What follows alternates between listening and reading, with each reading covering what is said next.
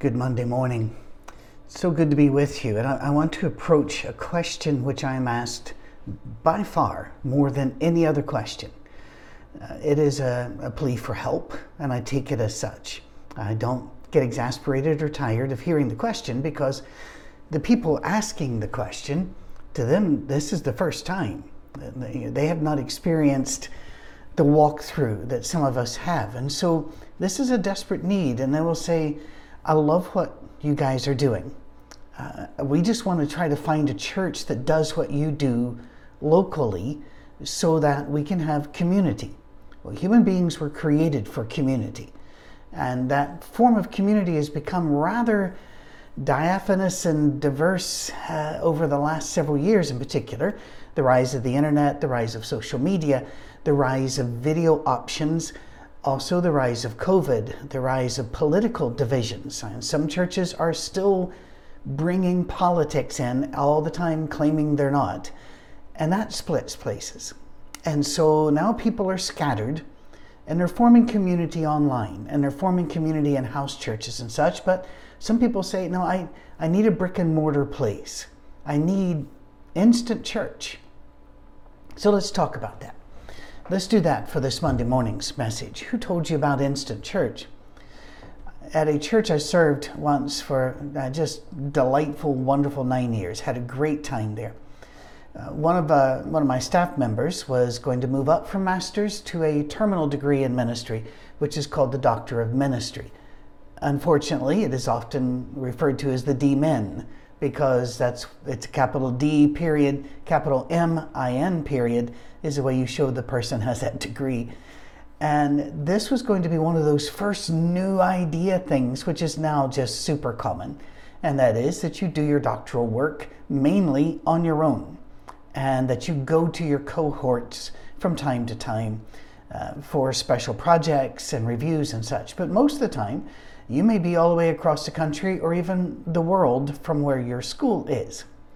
And so we brought in this huge computer that we call laptops even to this day. But back then, these were big, heavy things. And this was going to be his ticket to get his degree. By the way, spoiler alert, he got the degree, went on to do amazing work and still does amazing work. But the others of us in the staff, this is all new to everybody. And so we referred to that as his Doctor of Ministry in a box, eventually shortened to Demon in a Box. And so he would have his demon in a box with him and he would work through his coursework. That kind of an instant, can you just hand it to me concept is encouraged by the way we do get things handed to us now instantly. Now, of course, with that degree though, it only looks instant. It took years, hard work, research, a ton of reading. I'll tell you right now, the best thing about finishing a doctorate or master's is that you get to finally read stuff you want to read. So all of that hard work, it just appeared instant. That's a good thing to remember. Jesus started one by one. In fact, there's even that old Sunday school song, Jesus named them one by one. And it talks about how Jesus, in this little nowhere place, with people who are not qualified to lead a church, but very, very good in their own places, collecting taxes, running a fisherman business. These people were not imbeciles. They had skills, but these weren't the skills that you would expect God to want and use and need to start a worldwide movement, one by one. Now, that's the way the church grew. Now, you may be thinking, no, in Acts chapter 2, there were 3,000. A little bit later, there were 5,000. Yes. Yeah, but where'd those people come from? Those people were the low-hanging fruit of the new movement. These things were not normal. Mass baptisms were not normal. Later on, there are periods of history, particularly in Europe, where there were mass baptisms, but those were not mass conversions. Those were, the king is now a Christian, so you got to go out and be baptized. Or your knight, your earl, your local lord has driven you all to the water to be baptized because he's now picking a side. Those weren't conversions. So discount those. But where did they get the low-hanging fruit? Well, they had a natural community of Jews because Christianity came out of the Jewish faith and retains many Jewish elements. And it, by the way, just make sure you understand, God did not replace the Jews with the Christians. Christians are here as a gift of God, and God still loves the Jews, and God now saves everybody. He wants to save everybody, all right? So, not a replacement. But the Jews, in that point of history, were losing their center. They were being driven out by a large variety of reasons: economic, a lot of persecution, waves of persecution, divisions within their own community. So they're once cohesive, very localized group, and didn't matter how spread they were, they always came back to that localized group for special days during the year. That has been or is being busted up, not by Christians, but by Romans, by, again, divisions within the Jewish community. And so they're scattering now. They are like many of you who might be in a farm in Missouri, or might be in a small town somewhere in Nebraska, or might be in a village in Tanzania, and you're wondering, well, who can I have community with? Here's the thing. They had the same problem, but they didn't have the internet. They were scattered, and they had to find people who believed one by one, or, far more common, they loved people until the people asked them why, and they shared the Jesus story, and one by one they gathered and made community. And most people that I talk to, quite frankly, aren't that patient. They want community in a box. We want to be able to go to a place and it has these programs and this community, and we fit right in. I'm going to tell you with all of my heart, that's fine. It really is. I think some people absolutely are wired for that, and there's nothing anybody can say or do that's going to knock them off of it. And when they get connected, they do amazing, wonderful work for Jesus. But there are others, the scattered, those that were driven out of their churches by divisions, by disagreements, by COVID, by the rules or the non-rules, whatever that particular issue had. Others were driven out because churches didn't act very Christian. And so you've got scarred people. There is no need to name it. There have been several groups over time that their whole modus operandi was to come in, enter a church, slowly form friendships within it, and then take it over and impose a new order upon the church. In this case, they're very much parasites, but that's how they grew. One of those came into the town where I worked and started working on several of my members. And I approached our leaders and said, how do we deal with this? And one of the leaders had experience in another town. He said, Patrick, all we have to do is wait. Because if you want to build the biggest church in our town, all you have to do is go pick up the people, those people scarred and tossed aside. I have found that is true even where I live now. In the Nashville area, if I want the biggest church in the Nashville area, all I have to do is find the scarred, broken, hurt people that were made that way by churches. I know I've carried scars, and I know that many of you do because you've shared your stories with me. Always love to hear the stories. Patrick at oursafeharbor.com. Love to hear the stories.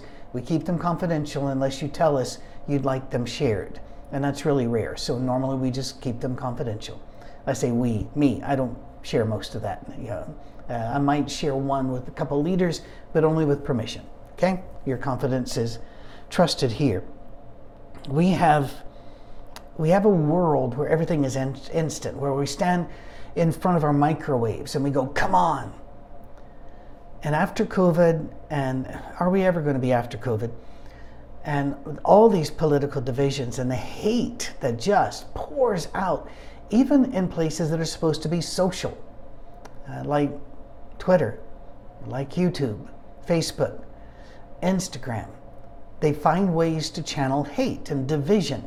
And if you're not like us, you're 100%, then you're the enemy. Where do you find community? Well, we don't find it instant. We don't find it handed to us in a box, most of us. Again, earlier I mentioned, some do, it works brilliant for them, and this should be in no way heard as a criticism of them, because they are doing the work of the Lord, and they are being filled, and they are filling others. What more could you ask?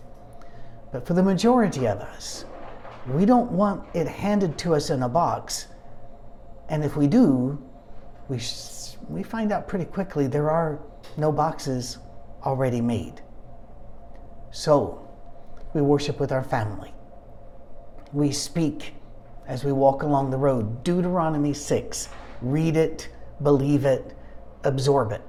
We talk of Christ as we stand up, as we sit down, as we go out, as we come in. And then the community builds like it did around Jesus and the apostles. One by one. Sometimes you'll pick up a big group. Might be 5, 10, 15, might be 300, because you've stumbled upon a church that has lost its way and is asking for your help, or you've stumbled upon a community of isolated Christians. Perhaps the church they were in decided to go left or decided to go right politically, and they could not hold with this. Or they decided to rush forward, I'll say forward, who knows directions in God's eyes, forward to progressive theology, and either buy it or just be thrown to the side, and you were thrown to the side. Or they decided to yank all the chains back and run over to the right theologically just to protect themselves and put up walls and say, here we stand, we shall do no other, and left you out in the middle of the street because you couldn't go there. That's the majority of Christians today. The majority of us are homeless. And so our safe harbor was built to be a home where we really don't care if you're Democrat or Republican, and we really don't have the borders that other churches do. Instead, we just say, if you believe that Jesus is the Christ, you're a member. And if you don't believe that, you're still a member. You still are free to walk with us as we all figure out what is true. But it won't be instant. We need to do some things, though. We need to listen to Jesus, because he told us how to do this. The one by one, he said, throw your bread upon the water. I believe that at some time, I've mentioned this in these last 18 months or 19 months of our church's existence. But if you know the sea and you know fishermen, I'm not a fisherman, but I know the sea, and I have a lot of friends who are avid fishermen of all different types, commercial, private, recreational. You can go to an area that you know has a lot of fish, and you can take scraps of bread or other fish type food, and just throw it on the water in that one spot. Looks like a waste, complete waste. Go back tomorrow, same time, throw it on the water. Keep doing that, keep doing it, and keep doing it. It looks like a waste, it looks like you're going nowhere. And then one day, instead of throwing bread out there, you throw a net, or you throw a line with a hook on it, and you'll catch fish. Have you ever been to one of those parks where they have the huge koi, the huge goldfish that the Japanese have developed over the years to be really ornaments, living ornaments in their gardens? And often, as you walk over a little bridge with a large koi pond, you'll see that they're all following you. And their mouths are up there just doing this. You look over and there's a place you can put a quarter or 10 pence or whatever, and you crank it and then get a handful of food and you toss it and they are coming like crazy. You think they were born doing that? No. Bread on the water. And now they become a tourist attraction. And what mean-hearted father won't let his kids experience the joy of, look, you are interacting with nature in a safe way. You're not hugging a bear, you're tossing food off a bridge into the mouths of really large goldfish or koi. That's how you do it. It's one at a time. Bread on the water.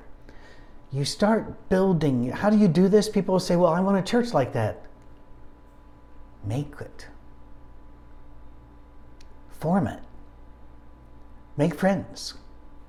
You see somebody in your neighborhood that the grass has grown a bit large, And you think, well, they may be out of town. They might be sick. Knock on a door, no answer, mow the lawn. Don't do anything permanent like paint the place, but mow the lawn and do it their way, just as a gift. You don't even have to put a little note on there that said, "Done. I did this by a Christian. We want you to come to church."